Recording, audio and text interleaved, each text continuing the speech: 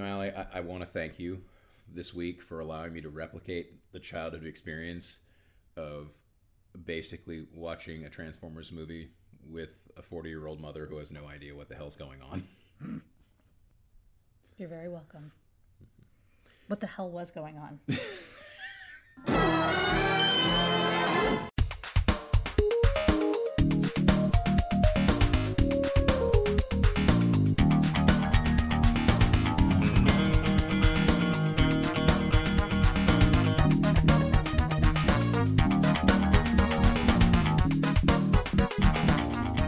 Welcome to A Match Made in Space. I'm Allie Goodman. And I'm John Wolter.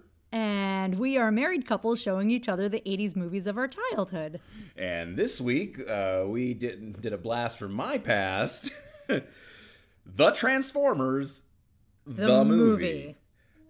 Directed by Nelson Shin and written by Ron Friedman, mostly under editorial fiat from Hasbro about which characters to include and which ones to kill. This was a thing that happened in my childhood. This was a thing that happened in my 40s.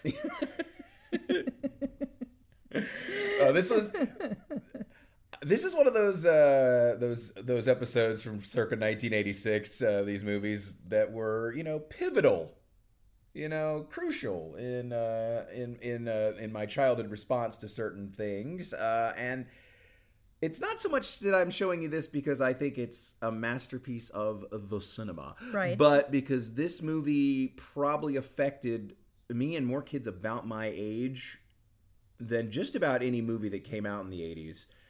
And we had no idea the machinations behind it to come up with why at the time. We just knew what we saw on screen, and it's opinions of people my age are still split very, very evenly about whether or not this movie was the coolest damn thing that ever happened, or whether or not it basically broke our childhoods in two forever. We'll see how that did for me whenever we move forward. But before we go too deep into it, Let's go into the elevator pitch and take it away, Allie. Oh, I see. Hello, bus. I'm just gonna get right on under that. I think I started last week. You might have actually. Okay, all right.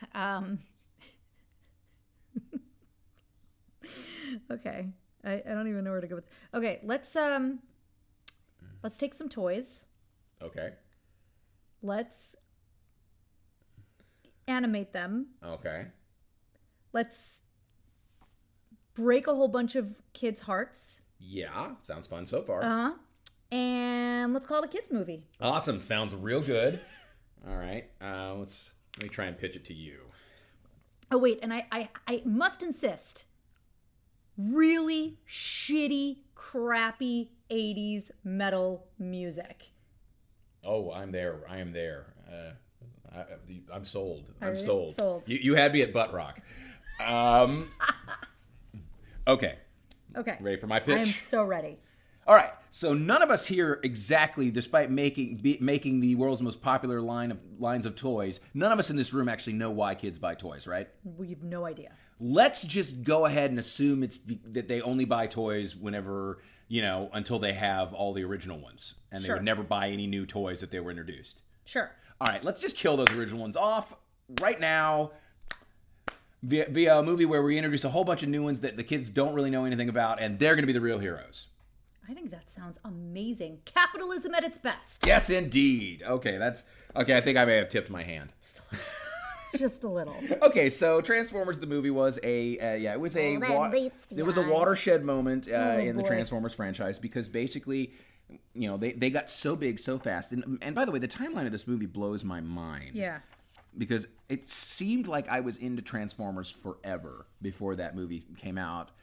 But Transformers were released in 1984. Right. The first Transformers toys. So they knew they were going to make this movie pretty much right away, because animation takes a while to put together. It takes a while. It took a while to put it together, but and we'll get into that later when a certain character is introduced and the way he's introduced, and the fact that certain characters aren't in this movie at all that were established Transformers characters.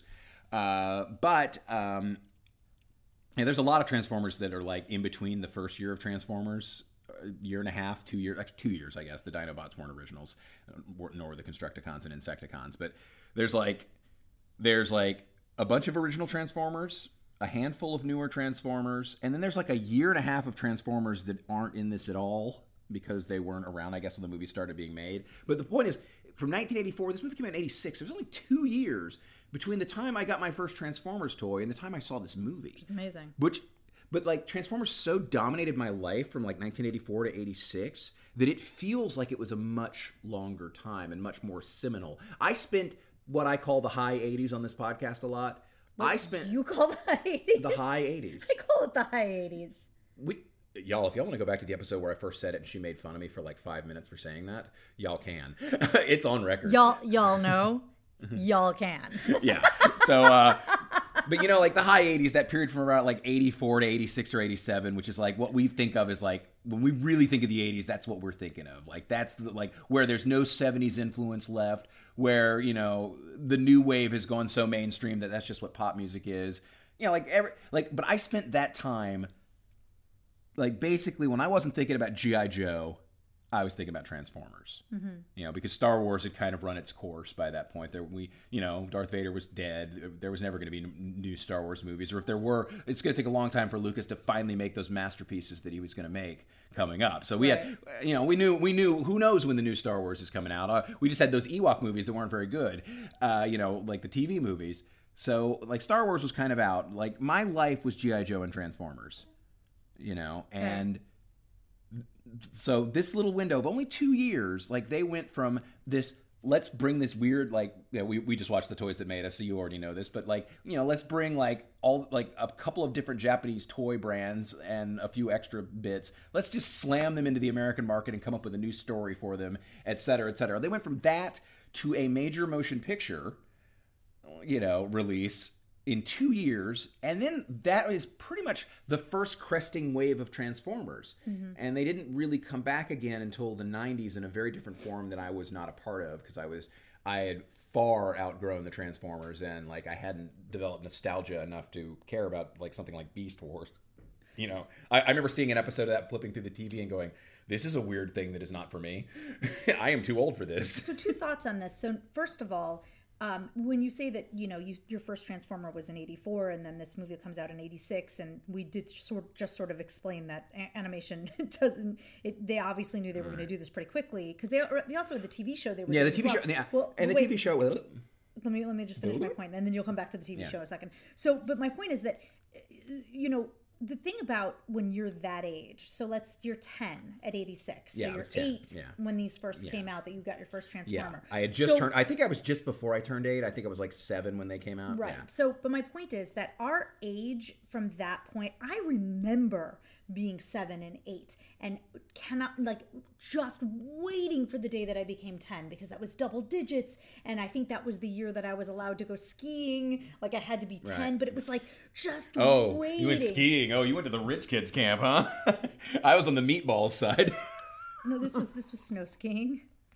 Either one. Okay. Either one. I love that you think snow skiing is actually somehow like a poorer person's sport than water skiing, which rednecks do in the South. Well, I know, but you guys use boards of cardboard boxes and stuff. What do you think? Just kidding. I grew up in Charleston. I'm just kidding. We had plumbing, honey. You believe. So my other point is this. So I think that's true. I actually think it's true. Your perception of it for those couple of years is that it was way longer, because time contracts when you get older. I know, but it is one of those things where it looms so large in my life, and there's a lot of personal things in my life that went down between the ages of 8 and 10 that are like kind of crazy. Yeah. So I definitely threw myself into like worlds of like fantasy and the imagination outside, but don't you worry, your years from 8 to 10 will be great, Jordan. But like the thing is about it, I was going to say is, in that time, Transformers, like it went from like it went instantaneously like into this juggernaut of like kids entertainment. There was a very successful Marvel comic, which I read quite a bit of and I was very into as a kid. Mm-hmm. Doesn't really hold up as well as the G.I. Joe comics do. I think I've been on record as a huge fan of Larry Hama's Joe run, but the Bob Budiansky's Transformers they're okay. They're not bad. You know, and he did create most of the mythology for them. You know, that ends up going to the cartoon show. In hindsight, much like the G.I. Joe cartoon show holds up a lot better than, you know, the G.I. Joe comic holds up better. The Joe cartoon show also holds up better because it's batshit without being as stupid. It's stupid as entertaining. Transformers cartoons of that era, like this movie is definitely not a huge departure style-wise, other than the darkness of it from the like imagine less dark versions of this movie, but with that same sort of style of like, and the animation in this movie, by the way, is roughly 6 times better. Yeah. Because the budget for this movie was roughly 6 times the amount that it would have taken to make 90 minutes of the animated series. Right. So, I mean, some of it obviously went to voice actors, you know, because they had some actual, like, low-level celebrities. I mean, I'm calling Orson Welles a low-level celebrity, which is kind of a weird dig on the guy that made Citizen Kane. But in the 80s, he was basically the sell no wine before its time guy. Yeah. You know, like, he wasn't Orson Welles, the, you know, provocative, brilliant filmmaker anymore. He was Orson Welles, the game show raconteur by that point, you know. So, like, and he was also very much dying. Yeah. Like, he was very ill whenever he made this movie. In fact, I think now's probably the time to say, like I don't think it was. I think another movie that he was in came out technically after this movie, but much like the Beatles' Abbey Road, Let It Be situation, this was the last movie he worked on because he died 5 days after his recording session. Oh my God! Yeah, he really was. That's like, he was. What's her buckets from the Log Lady from Twin Peaks? Yes. Catherine Coulson. Thank you, Catherine Coulson. But I just want to say this because this quote always kills me when Orson Welles came up. Jordan is guesting on the podcast again. This is one of those that's bugging me because I literally have found it on the Wikipedia page to tell it, and now I of course can't find it. While you're looking for that, just so and this will come up later, but I might as well bring it up now while you're looking. Is that here it is? I found it. Orson Welles plays Unicron, which for the very first half of the movie I thought was Unicron. Yeah, you know what? For years I did too. Okay. You know, but this is the quote that Orson Welles told his biographer. Yes. You know what I did this morning? I played the voice of a toy. I play a planet. I'm in as somebody called something or other. Then I'm destroyed. My plan to destroy whoever it is thwarted. I tear myself apart on the screen. That is Orson Welles summing up this obvious day job that he. And by the way, if you look at the amount of time, he probably only did one session of recording. Yeah, I guess that makes sense. Like he's day. there's not Unicron does not have a ton of lines. No. And he's by the more way, looming let's large. talk about. I think this may be a movie where a lot of animation might have. There might be a lot more ADR in this movie than in a lot of other movies of the time because if you look, a lot of their mouths aren't moving. Yeah, there's a when lot they're talking. So this this may have been a case where unlike a lot of animated movies where the voices are laid down early, they may have been mostly done with this movie before they really did a lot of the dialogue because a lot of the Transformers, a lot of them, their mouths don't move in this when they're talking. Like Unicron, basically, if you look, his face never makes it. You never see his mouth move. There's, the ones whose mouths do move are the ones who are the voices from the cartoon show. Yeah. Megatron is always his mouth sync is as good as it's still not great mouth sync, but Megatron's mouth sync is pretty good. Yeah. Because Frank Welker was there. So, Chris Latta was there, so Starscream. You guys have no idea. I have such a love for Frank Welker. Like that would be if I met Frank Welker in the real world. I think I might actually die in the process. Well, the sad thing is Frank Welker is right now probably recording a voice for something.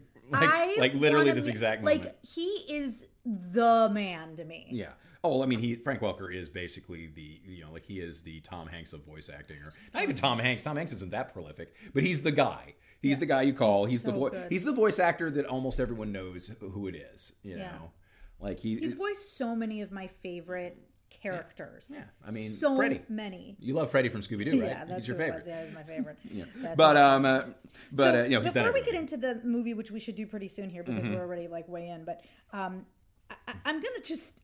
I just want to start by saying that we can go through the plot of this movie, and but you won't remember it. I can go through the plot of this movie. Let's be honest. I don't, and I almost feel like this movie lends itself to here's some fucked up shit that happens here, and here's some fucked up shit that happens here, and there's this little minor through. That was the baby, not me. There's this little minor through line that we like will get to, and it's important because, but it's like it's like there's too much. Let me sum up. I will like, say it's that this though, quick to get from what there. I've gathered, I have not seen the Michael Bay movies, but from what I've gathered, this is still easier to follow than they are. And I was And this movie actually does have, believe it or not, if you actually follow the movie's plot, if you accept the premises of the movie, and I think part of the problem is you weren't someone who spent the ages 8 to 10 eating, sleeping, drinking, breathing, living the idea of the Transformers mythos. yeah. Like I did. Like I walked in this movie knowing every character and Right. what they knew, what they wanted. Like I knew all about them and had strong opinions about which ones were cool and which ones sucked. And, Yeah. like I was very, very vehement. You were walking into this as, okay, so who's that again? Like much of the movie you had to be reminded, okay, so who are the good guys? Who are the bad guys? Right. It was, and I get it. I had to remind you of the rule of if Khan is at the end of their name, they're bad. If Bot is at the end of their name, they're good. Right. Which works pretty much 100%, but only if they say their names. So yeah, And then the colors and things like Yeah. this. So that was important too. But like, I think there's just a lot to take down in this movie. For a 90-minute movie, it felt a hell of a lot longer. Yeah, it does and feel I very think it's long. because it does chunk it out into sections. The way I mean, that this and movie, also it is a collection of basically rock videos. that's what it feels like. It is. No, it is. It's a giant music video when you get down to it, which as a child I didn't notice as Yeah. much. But like seeing, I mean, it wasn't this viewing. I've seen it. I've rewatched this movie. Like I don't watch it that often because I'm not, like we'll get into it. But I probably have seen this movie like once a decade, since it came out, Yeah. approximately. But it is very much like the first time I saw it I had noticed, but like by the time I watched it like in the 90s, like I was like, man, good God, this movie is straight up, like just like a bunch of like 80s like pop metal songs. And I will say something set to about music. this movie that I am if you know me at all, if you've met me on Twitter, if you've talked to me on Facebook, if you've met me in real life, you know the one thing that I do not like, and I have like I'm unhumorous about it. Is that a word? It's a very unfunny word, yes. I am unhumorous about this. I do not like spoilers. I don't want a spoiler. I don't want to learn spoilers. I get mad. Even Which if is it's a ironic show- because our podcast even- is basically loaded with spoilers. Right. There are people who are okay with this. I am not one of those people. This is why I watch the movies and then talk about it. But my point is, I am actually grateful that I got the spoiler that I got prior to seeing this movie, because it actually made it more impactful because I didn't know the toys very well. Right. So had I been somebody who knew the toys, like if you had told me a spoiler about, say, Star Wars or something, I probably would have beat you within an inch Right. of your life. But telling me a spoiler about this movie with toys that I wasn't familiar with very well, other than I kind of heard the names and maybe played a few of them with some of the, So boys' learning that house. Leia and Uncle Owen are step relatives. Yeah, we're done three, now. We're yeah. done. Yeah, no. So yeah, those are things that like, yeah, I was really grateful to know that. So for those of you who are never played with Transformers as a child, it's cool that you're going to get all the spoilers for this movie because it ain't gonna mess it up for you. How could it even matter to someone who didn't care for Transformers? But that's, or not care, Yeah. but didn't know them when they were And a let's kid. and a point I was kind of dancing around that I never got to before we move on was I was building to was the fact that, in all honesty, up until fairly recently, and I'm not talking Michael Bay, there has never really been, and I'm saying this as someone who was a huge fan as a child, there's never really been a good Transformers product. Right. Like, the cartoon was not that great. The comic book was not that great. This movie, well, we'll talk about it. Yeah. This movie is important to me, and we'll talk about it. And like, my emotions about it are way different than my intellect about it. Understood. And I have so many of it is a those, very yeah. like, I could not even begin to tell you like how emotionally affected I still get by things in this dumbass cash-in movie. I watched you. Like it is embarrassing to an extent to like how much I care about these dumb clanky things that like that are all mostly voiced by people you've heard in every cartoon as a child, and are like all these broad journeyman like like voices and everything. Also, do you want to kind of do something on this one and like talk about, as we open up to next like sections, Do you want to get my first reaction to things, because I don't know them. Like when we first start, and we see what I learned later was Unicron, but Unicron. See, I'm going to call him Unicron for a while because that's what I wrote down. But that means one of Crom. Conan's god. Yes. I literally opened up and because it's probably the first thing you see, the big most important thing you see, I'm like, wow, they just they ripped that from the Death Star, because it looks like they've created him as the Death Star. And in a way, he is definitely both the Death Star and the ripoff of something else. And there's a lot of things in this movie that and it's funny because a lot of the mythos of Transformers pulls straight from Marvel Comics. Yeah. Because Marvel Comics writers did it, which means it also pulls very heavily from not just pure Marvel, but very heavily from the mind of Jack Kirby in like a 3 steps removed way. Because there's a handful of moments. Because Unicron is beyond just being like the Death Star.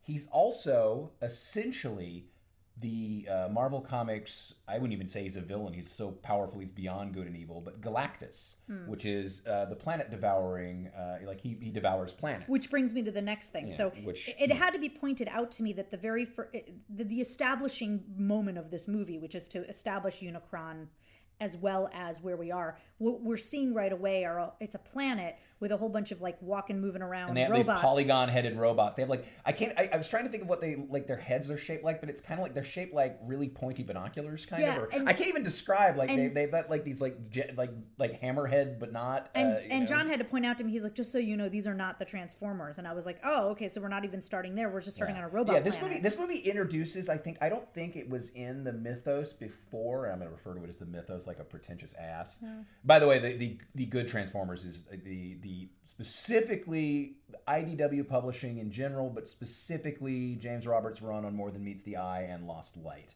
That is amazingly good, way better than it should be, astonishingly good storytelling in the Transformers world. But this movie introduces something that kind of you see later a lot in Transformers, which is they're not the only robot race. When Transformers first showed up, it's like, living robots? Weird. That's tough to get your head around. Sure. First of all, the Transformers are alive. They're robots who are alive. Yeah, they're sentient. But they're not made by anybody. It's not like droids in Star Wars where droids someone makes the droids and then they're somehow alive. Right. And let's not go into the weird philosophical underpinnings of basically building slaves, but that are sentient. But the Transformers, and there's a whole mythology of how they come to be, but the Transformers they're created robots. They're born robots. Right. They're and they've done a lot of crazy storytelling things to try and explain how that's even conceivable. Well, it's not but this is the movie that introduces that's not as weird, because the galaxy is full in this movie. Every alien in this movie pretty much is a robot. Of some humanity in this movie is the weird one for being organic flesh. Yes. So when we start going, I think my first question was, and I asked it this way, and then he said, that's when he told me that they are not Transformers. I said, why? Something about why do the Transformers? What, I don't remember what I asked, and then you said, well, why do they need drinks? Yeah, you're why? Yeah, because he was doing something. I can't remember. He was doing something. That did make sense. I was like, why does he need? Because they're pouring drinks. Why do they need? It was escalators or something. Escalators. Yeah, I was like, why do they need escalators? I'm like, well, they don't transform, and I was like, because they're not Transformers. They can't drive there. They actually do need to just like anything. They got to walk there. Why not get an escalator? Like, well, why do they need drinks? And I was like, that's actually a very good point. Unless they're drinking oil or some sort of Energon. They're drinking Energon. By the way, I would like to point out that I did actually request that when we started this podcast that I would say, welcome to A Match Made in Space. I'm Allie Goodman. And he would say, and I'm Energon. But he wouldn't do it. I absolutely wouldn't do it. He refused. No, I balked. I balked hard on that. You did. So anyhow, we get Unicron. I wrote Crom, which is why this is a problem for me. Unicron gets to this planet, and Unicron, by the way, at this point is a giant planet with a huge hole, basically, and he's got this weird ring around him that it's like the accretion ring of a thing, but it's made of metal. It's like this metal band around it, whatever. Yeah. And he looks kind of like the Eye of Sauron too. Yeah, he does. So you can't blame the movie for ripping that off, though. Unless they all of a sudden. Something starts happening and they're getting sucked away into Unicron. and they're being turned into what looks like a slurry, but it Yeah. actually is just Kids movie, energy. by the way. Kids movie. Yeah, terrifying. Watching these people getting like ripped apart and pulled into this terrible thing. It actually also kind of looks like if you saw The Last Jedi when they're flying into the where they were going to fly into the red thing.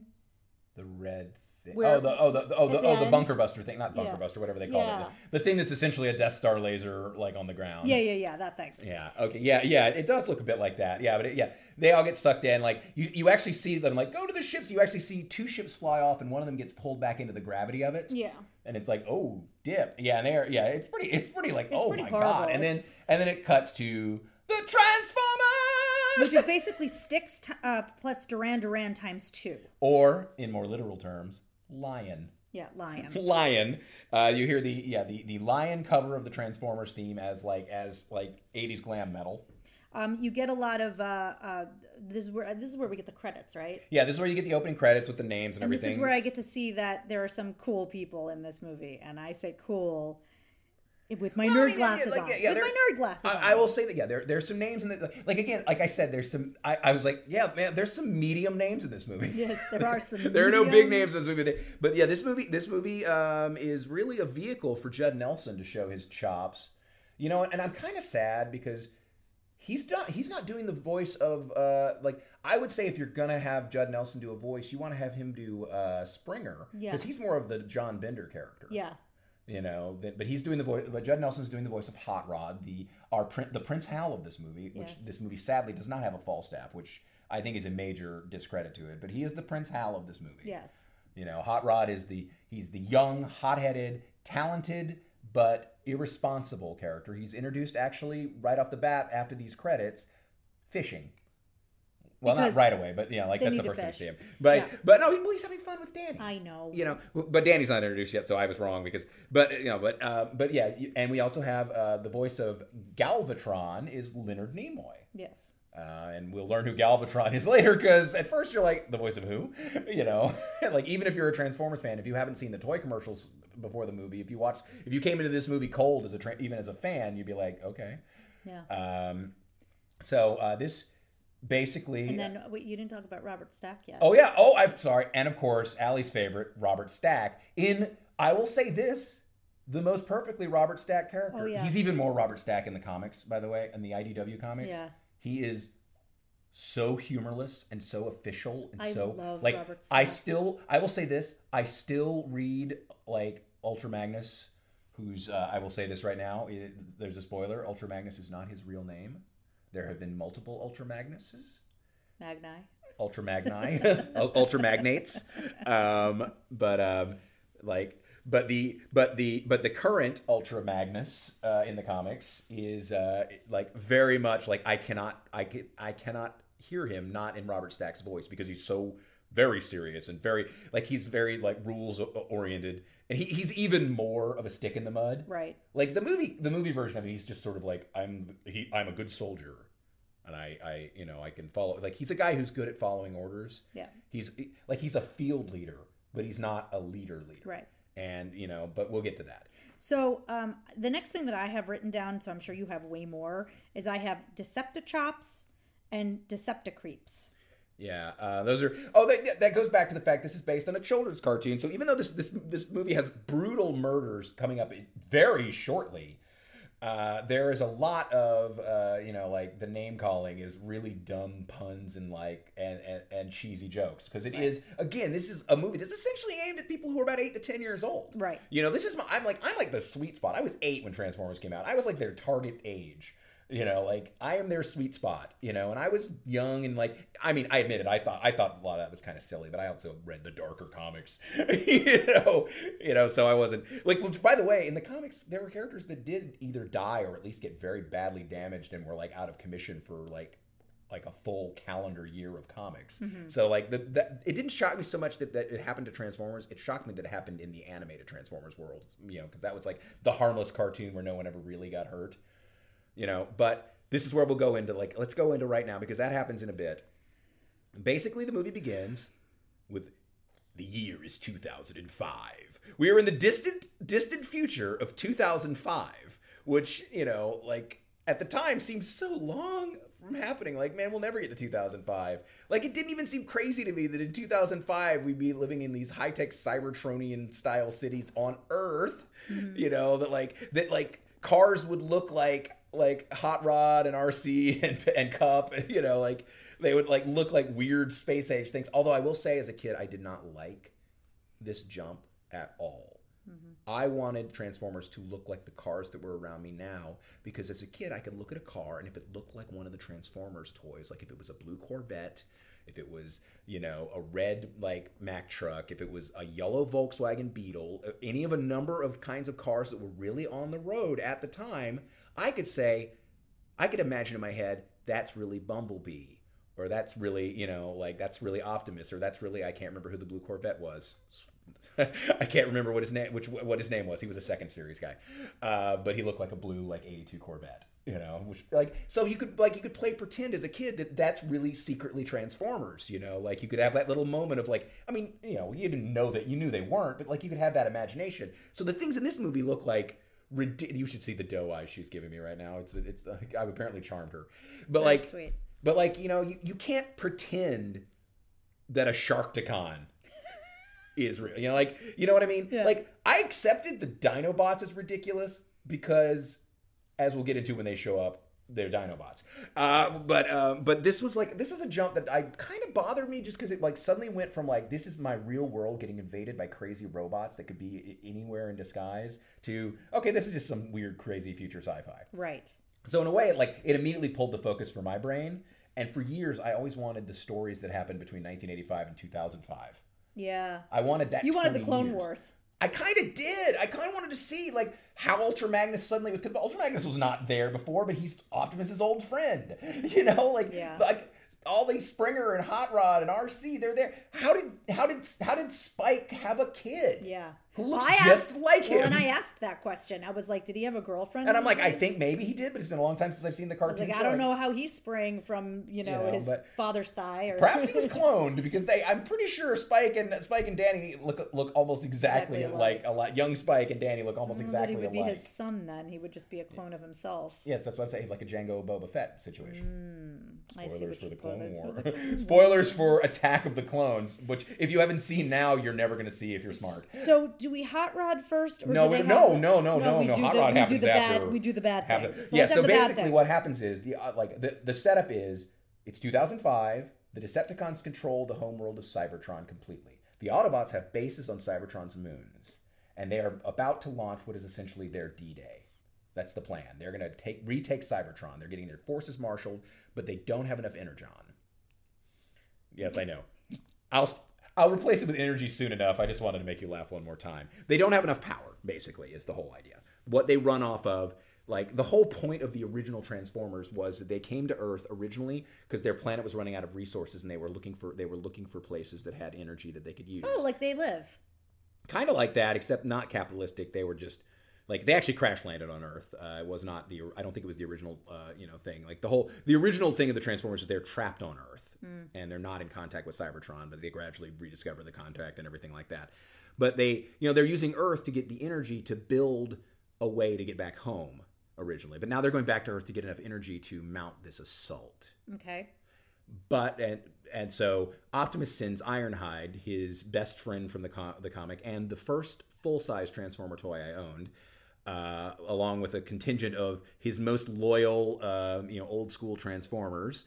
Ones that were definitely on there were Brawn, Ratchet. Brawn is a green Jeep who's the strongest of the Transformers, and Ratchet, their doctor. Prowl, who's their head of security, who turns into a cop car, and he's a total cop. He sucks. Prowl's a character I've never been a huge fan of. Even before I was super anti-cop like I am now, I was never a huge fan of Prowl. I found him boring as a kid. But this ship full of these Autobots is going back to Earth to get supplies, but Laserbeak, Megatron's spy, finds out. He's spied upon. You guys, I watched this movie. Laserbeak was the bird. I know the robot bird. I get it. But he's a beak that has lasers. I watched this movie, and I took notes on this movie. And if you're like me and you're listening to this, I'll be surprised if you're still with us.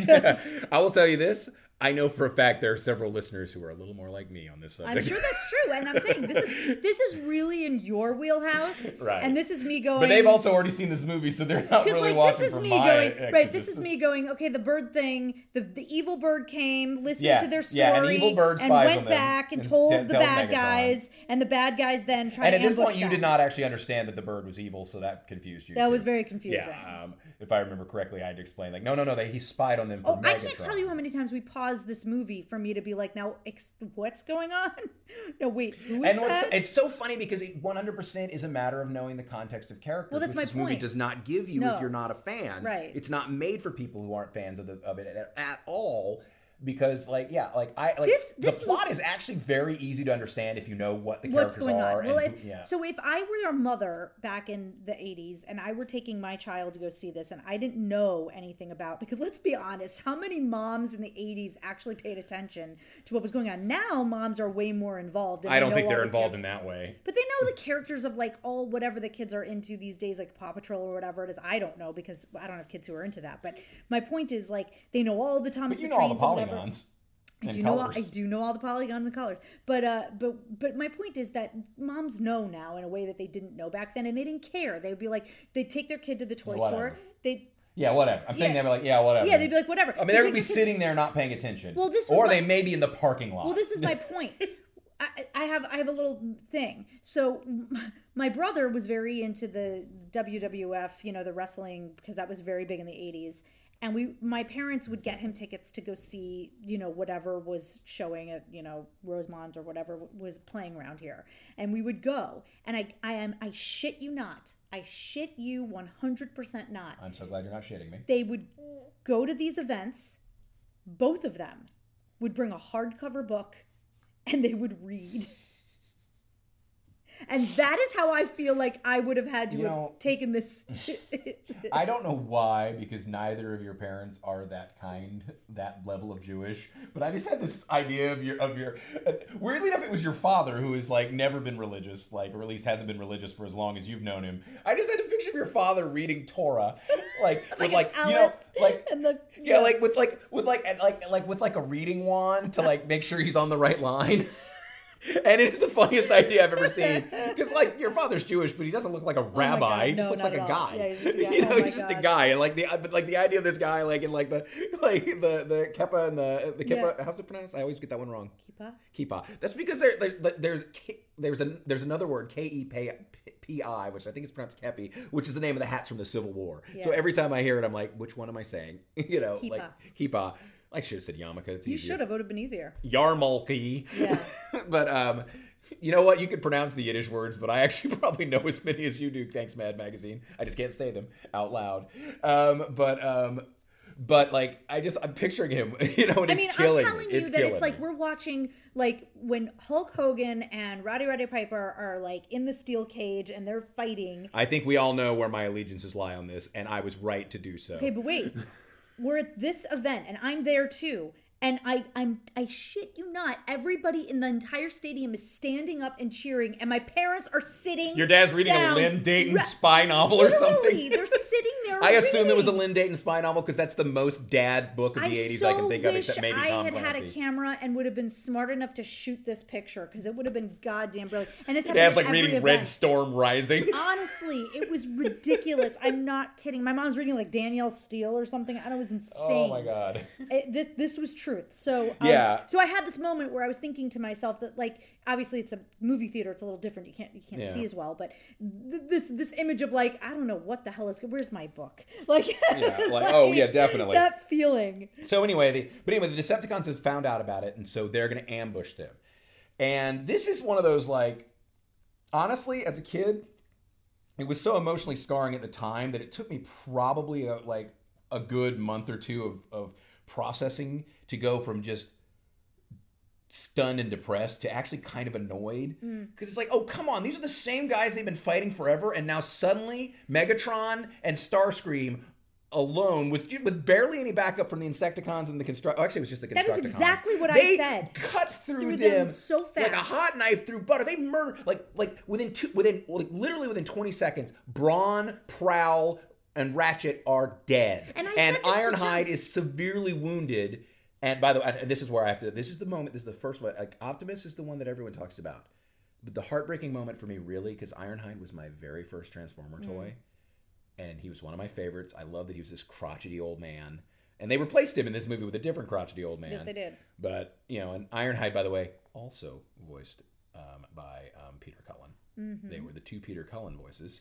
Ironhide, like after like basically they're like, now we've killed all these Autobots, now we're gonna take their ship and basically Trojan horse their way through, kind of pulling the Return of the Jedi trick with the stolen shuttle. Yeah. And they're gonna fly past the Autobots' defenses and ambush them and destroy them. Once and for all, win this bloody, horrible war over. Well, not bloody. I guess there's no blood. This oily, horrible war for Cybertronian society. And you see Ironhide grabs his leg, and he's like, "No, whatever." Like this feeble, dying old Transformer, grabbing Megatron's leg, and then Megatron just looks down and says, "Such heroic nonsense," and headshots him like a gangster. Yeah. Like I mean, they don't actually show it; they just show the thing going off from like a point of view. Kids movie, like just blows Ironhide's head clean off, essentially, at point blank range. It is. And as a child, that was a moment that like I went, what?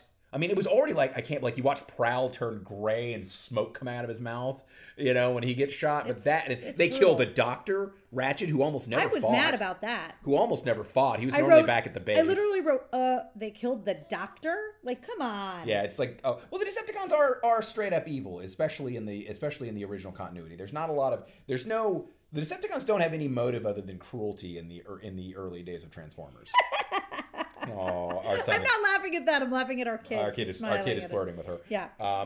But yeah, like later on in the vastly superior IDW universe, we learned that the Decepticons actually like started out as like having political reasons about not being servants to like this horrible ruling class, and it only later like it kind of did like the Bolshevik thing where ultimately like the leader became like to consolidate power had to get crueler and crueler and more and it became less about like the original freedom and more about consolidation and power. Yeah. But that's not in these movies. In these movies, the Decepticons are just jerks. Well, and the Autobots are just nice. And I this was one of those moments where I paused the movie and I said to John, I said, now I'm a little confused. You told me that they had, I mean, I knew there was a TV show, but I didn't know like how, if the movie came out first or the TV show came out first. Like I didn't know any of this. And I was like, so the TV show came out first, and I'm like, and it's been on for a while. So now you're telling me that they've been fighting these guys for a long time, and then all of a sudden literally millions of years. And then all of a sudden for no good, like very, very little intel. All from this bird that showed up, like now they can come. A little bird told him, and then and then boom, they can kill them. Suddenly it's absolutely ridiculous. It made it feel like, well, has Megatron just been pulling his punches for 4 fucking million years? That's what I was thinking. Was like, well, why wouldn't you just have done this before? To be fair to Megatron, he and the original Autobots and Decepticons first release spent most of those 4 million years in hibernation deep under the Earth's surface after their ship crashed. So yes, it wasn't 4 straight million years of that, but at least 20. I'm just saying, but it's been at least 20 years on Earth and back and forth since then, and no one has died.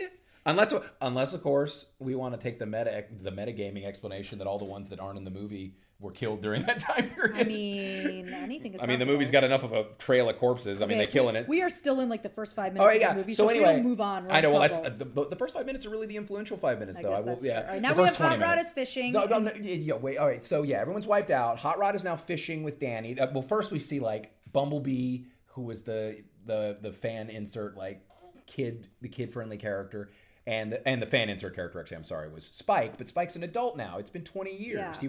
He was a teenager. Like he's like 40, And he might have been the one that said Deceptichops and Decepticons. Yeah, I think he did. Yeah. But like basically, he mentions his like Danny's out like he has a son named Danny who's out there, And then it cuts to Danny and Hot Rod, voiced by Judd Nelson, I want to also say this before you go on. I didn't realize that Spike was actually a human at this point. because he was in a suit. He's in a suit, and they don't explain that. They don't talk about it. Because that was a thing he wore and they mentioned in passing. This is like when Danny gets his own suit. Yeah, but that's this was the one later. your dad wore. But yeah, So he's a human, but I don't know he's a human.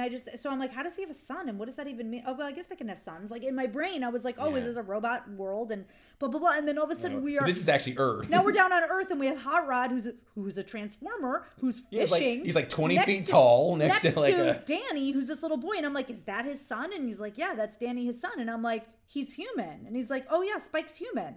Who the fuck would know this if you didn't know already? I mean, he had a human head, which Yeah, is. but you couldn't really tell. I mean, Did you think it was like a body horror thing where they built a lifelike human head? I mean, maybe.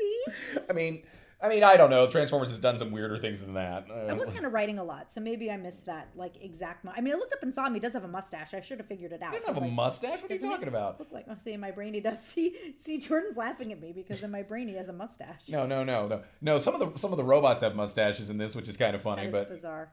that's actually a long-standing Transformer tradition of them having very humanoid things that you wouldn't think they'd have. There's a lot of Transformers with eyebrows and mustaches and So things. all of a sudden, while they're fishing, Hot Rod looks up and he sees.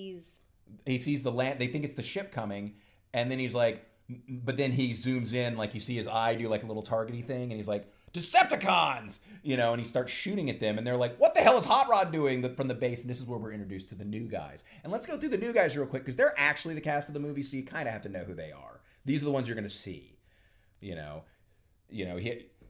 I think did they introduce Cup because he wasn't with them, I or don't maybe remember. he was. Cup he's a pickup truck. I did not learn that for years. I had no idea why they called him Cup, but it's because he's a pickup truck, sort of. I mean, he's a space age looking one. He's the oldest Transformer now. He's the guy who tells battle stories. Yes. It reminds me of the time we were on blah blah blah blah blah blah blah, where we fought the blah blah dragons of blah. Wow, that's really boring. Yeah, he's a boring guy. He's a boring old guy. And then there's Ultra Magnus, Optimus Prime's old friend, who we're meeting for the very first time. That's Robert Stack. He's this red, white, and blue. He also turns into a truck. The Ultra Magnus toy, by the way, was actually a white model of Optimus Prime, painted white, with things you would add on to make him look like Ultra Magnus. Oh. Like it was like he had a little Optimus Prime inside a big Ultra Magnus body, which later on in IDW continuity actually is kind of cool because you kind of learn that like there's a little robot inside the big Ultra Magnus body, which is very fun. His real name is Minimus Ambus. Like it's a very funny moment, but he's still got to stick up his ass. He's I still read him as Robert Stack. Laughing right now. It You works. just can't hear it. It works. Trust me.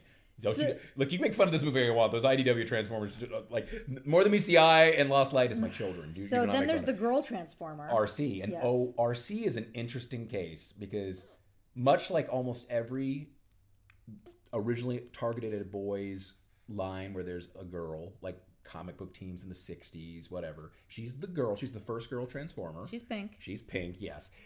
Very, whatever, blah, blah. She's kind of like the Princess Leia of this story without, like, being someone who need to be rescued. Yeah.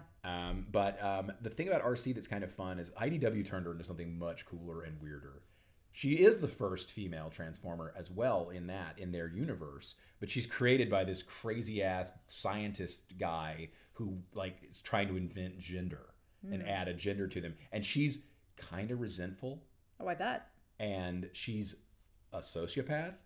Oh, the Transformers don't trust. The Autobots don't trust. She's not really an Autobot for a lot of she's this sociopathic murderer. She's wow.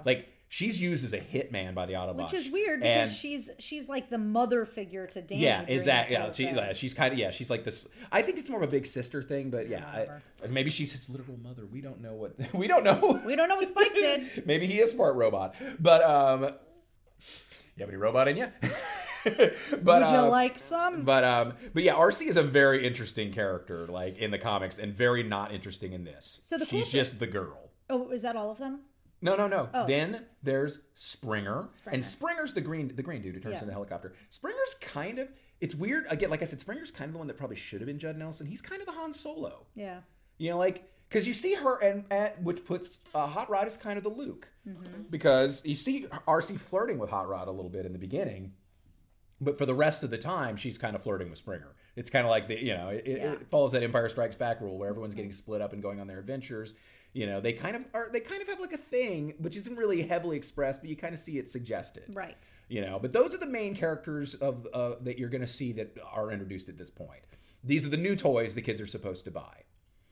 Instead of the old toys that are now, for the most part, brutally murdered. Although there will be more brutal murder coming up. Right. Because at this point, the Decepticons basically bring on the attack of Autobot City on Earth. So the Decepticons under Megatron are now leading this full assault on Autobot City. You get basically all of, I guess, who was there whenever the movie was first starting being made. It's all the Jets, which I used to know the fan name for them, but I can't remember. Mm-hmm. I'm sorry, buddy, I can't remember what they're called. I don't know. Right? But all the Jets, the Constructicons, which are construction Decepticons that turn into construction machines, the Insecticons, which also pretty obvious, and assorted, and Soundwave and all its cassettes, and Shockwave. And I think we probably want to go in real quick about Decepticon leadership, because these are the ones you're originally going to be running into as a kid. The main big names in the Decepticons. Starscream is the head of the Jet division, and he's also the guy who is basically the conniving, I guess the Prince John from Robin Hood kind of thing, where he's always trying to be the usurper. Yeah. And take over. Voiced by Chris Latta, and he's, his voice is another one of those classic, fans of the show love him. Starscream, I always think of, and I will say this now, you've probably heard me say this when we watched Mad Men. Pete Campbell was the Starscream of Mad Men.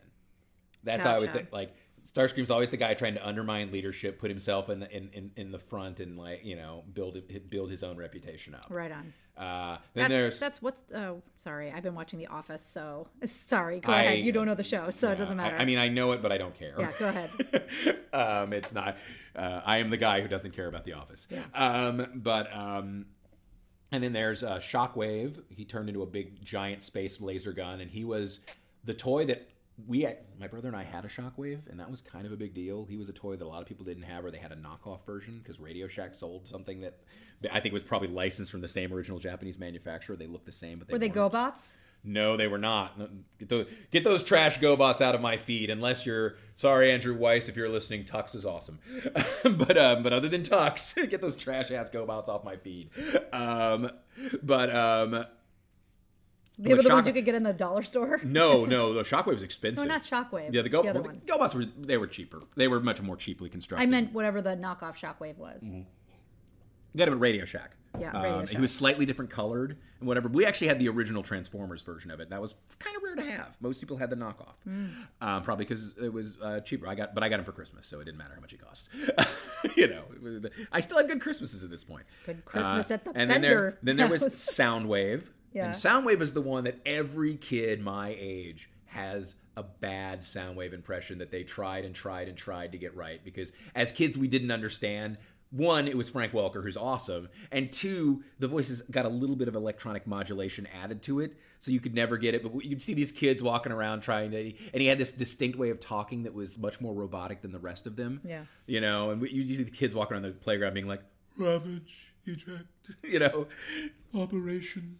Elimination. That's pretty good, actually. I spent ages on him, and that's still not great. It's still not even close to the real one. And we spent so long trying to get that voice right. Because his voice is layered. Yeah, it's super layered. It can't be done by one person, and it certainly can't be done by one person who isn't Frank Welker. Yeah, right.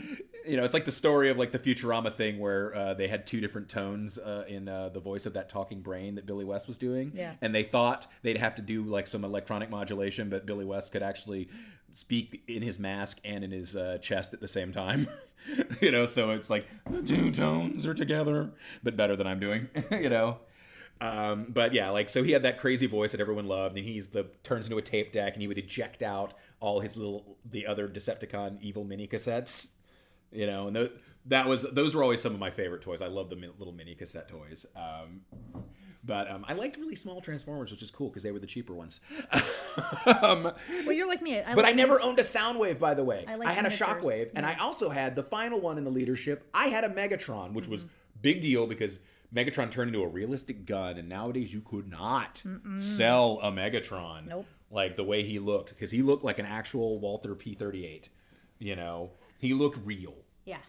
I mean, the robot looked goofy because like they hadn't figured out how to transform him, to look like, like he didn't look as like, but like the Megatron look with that like bucket bullet head kind of shape. Yeah. The big fusion cannon on his arm and everything. Megatron was, is the epitome of the evil leader of the Decepticons. He was cool as hell when we were kids. Also voiced by Frank Welker. Of course. With this prime, very gravelly, voice. Another voice none of us could do right, but we all tried. And we, Megatron, awesome evil leader, is mounting his assault. You get to see at that, there's this whole big, battle that a bunch of shit happens. You get to see the Constructicons form the most feared thing on the battlefield, Devastator. Yeah. And now, I will admit, when Devastator first came out, he was awesome. But that was in 1985 when they started, preparing for this movie. Mm-hmm. By the time this movie came out, Devastator was what Transformers fans now call a Gestalt Transformer.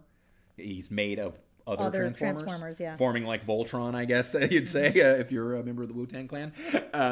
But Devastator, by the time this movie came out, there were 4 or 5 other Gestalt things. The Stunticons, which were evil Decepticons that turned into cars. Mm-hmm. Cars were usually Autobots, right? And they were aerial bots, which are good Autobots that turned into planes. The planes were usually Decepticons, and they turned into Minosaur and Superion, I think. There was the Protectobots or something like there. Defensor was one. There was these Autobots that turned into emergency vehicles. Mm-hmm. And there was the Predacons had come out, which turned into Predaking. They were Decepticons that turned into animals that were but they were Devastator was already kind of a relic by the time this movie came out. Yeah. But in this movie, it's oh no, Devastator! Yeah. And you didn't get my favorite part of Devastator in this. They didn't use his I don't remember the Devastator voice being used a lot because he would in the cartoon he would turn into Devastator and everything was a proclamation. Right. Devastator says before he would say anything. But so Devastator's there, and who do you do to fight? Who do you have fight Devastator? What could possibly be more cool than a robot made of other robots? What? Oh, I would say 5 robots that turned into 5 fucking dinosaurs. Yeah. The inarguably coolest of all the Transformers. I'm getting emotional talking about them because I'm still 8 years old. Hey, buddy, my son is smiling at me. But because you see the Dinobots who are the greatest idea in toy history. Yeah. I cannot tell you a more perfect elevator pitch for an idea for a toy than whoever was sitting in a room and said, here's an idea to get little kids excited about something. Let's get a robot that turns into a goddamn dinosaur. And oh, by the way, this robot, let's say he's a Tyrannosaurus Rex. This robot Tyrannosaurus Rex, when he turns back into a robot, he carries a sword. Could you make a greater character than Grimlock? Probably not. Now, admittedly, Grimlock's irritating as hell in the cartoon the way he talks, because he's a caveman. Me, Grimlock, total caveman crap. He's horribly irritating to hear talk, but Grimlock is the best. I will brook no ill word of any of the Dinobots, especially not Grimlock. This is what I wrote about Devastator. I said Devastator is extra. Oh my god, Devastator is so extra. And then I wrote that Devastator is extra. If I remember correctly, I don't think he says anything in the movie. I don't remember. I don't think he does either. But in the cartoon, his voice had an echo on it, I think it was. I'm not sure, but I think it was a chorus of all the voices of the characters that created him or something. But anyway, Devastator's beating ass. The Dinobots come jumping out of they basically do a Halo attack, they're like paratroopers coming down that transform into dinosaurs. But unfortunately, Devastator just sidekicks Grimlock off into space, which is a shame. At one point, somebody says we're really taking a pounding, which I thought was very funny. You got. Yeah. Oh, by the way, also during the attack, we forgot one character in that we need to go back to because he's important. You're going to talk about him a lot. You're talking later. about Blur? Blur. Yeah. Well, I wrote Blur's the guy who's on coke. He's always talking really fast. Blur is the Jennifer Oy of this world. Jennifer Oy is Blossom's best friend. Oh, the one who had no, that was a different show where they had the addiction to diet pills, wasn't it? Or, I'm thinking of. I'm so excited. I'm so excited. I'm so scared. Is that what you were trying Yes, to say? yes. No, it is not Saved by the Bell. No, this is Which I Black- never actually saw because I never watched Saved by the Bell because I wasn't an idiot. No, this is Jennifer Oy who plays Six, who's Blossom's best friend. And she talks really, really fast, and she's very amazingly. See, I gotta think of him as the episode of I forgot what I was going. Let me go backwards. I'm sorry, I forgot what I was saying. Let me go back and go and remember the name of it. Family Ties. I kind of think of the episode where Alex Keaton became addicted to the caffeine pills because he wanted to do work. He was on the amphetamines. Remember? You He was like- sliding around in the chair. It's in the opening credits of the show. Oh, that one. I thought you were going to do as little giant vacuum cleaner company from. Walla Washington or the Micro Machines Man. Yeah. but basically, I mean, he's obviously sped up slightly, but I know the actor's definitely talking fast to begin with. Oh hell yeah! And he is, Blur is a fast guy. I forgot to mention him. You know, and he's, I literally tell Blur later on to take his Adderall. oh, he already took it. Unfortunately, he didn't need it. So anyway, the attack's going very badly for the Autobots. And at one point, I have to point this out because I think it's important. As they're like putting in their coordinates or whatever they're writing in, it literally looks like the Holt soundboard From Brooklyn Nine-Nine. It's like Autobots. Yes. I'm proud of you, Jake.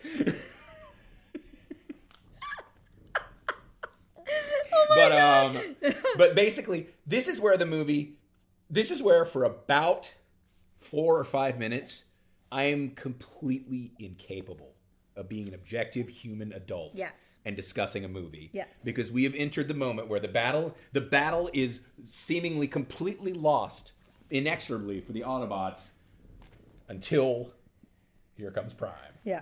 And Prime. And what's funny is it's actually the scene moves so much slower than like at the beginning than you'd think because they do a distant shot of Optimus Prime transforming to go attack by himself, lead the attack. Now, before you go on to tell the story, I just need to explain this because I know you're getting emotional, but I think it's important to point this out. I don't have this emotional attachment to Prime. It's very interesting to be doing a movie where I'm not the one falling apart here. It's kind of adorable. And I'm only falling apart because it's the child in me. Yes, I understand, and that's okay. Honey, you can just embrace it. It's okay. It's okay. It's okay. It's okay. All I'm saying is my robot dad is about to do some things. And let me explain, though. Like he's an entire generation's robot daddy. This is my impression of this. I literally wrote down Optimus Prime.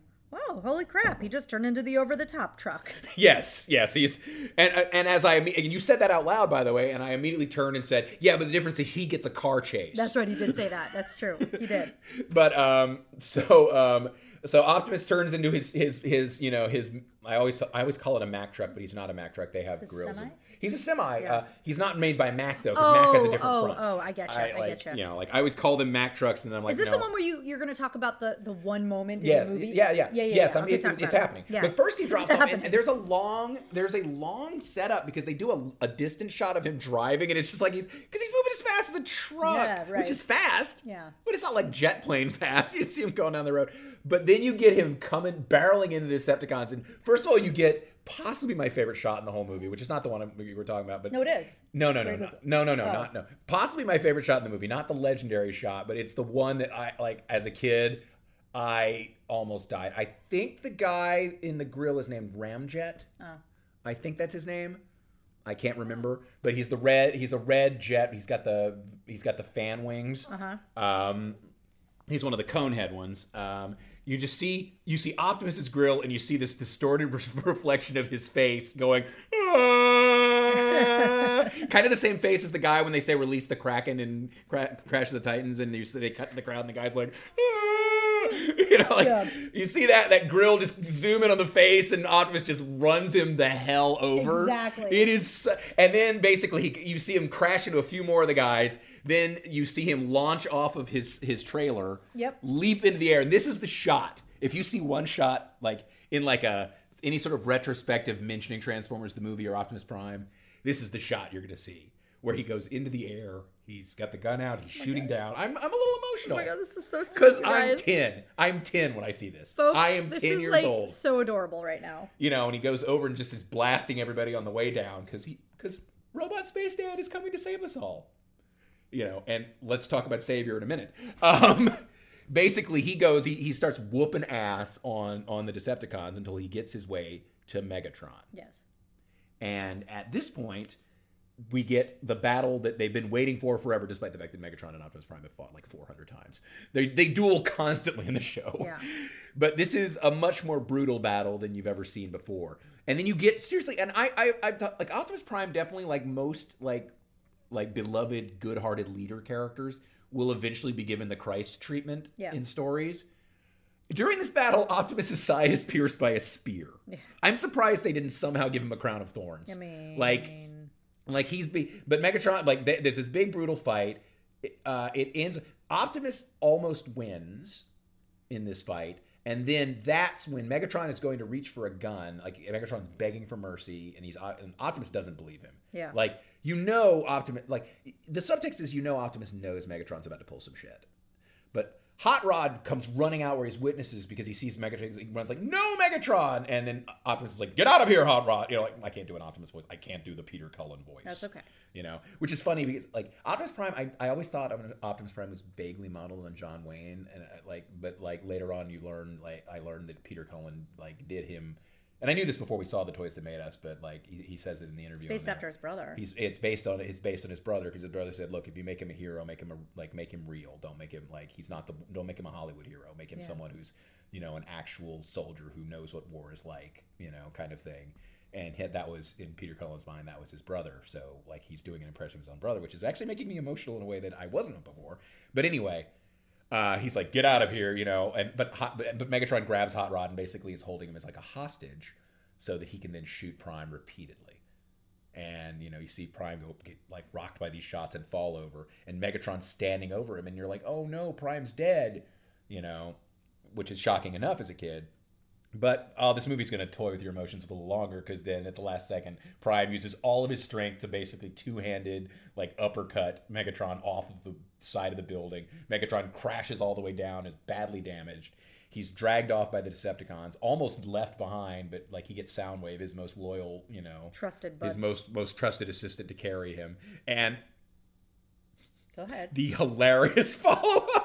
You see Rumble, the little guy, the tiny little guy from the New Yorker robot, carrying this huge cannon behind him, in a jog. It is a very funny shot in an otherwise kind of serious moment where basically the Decepticons retreat onto Astro Train, the triple changer.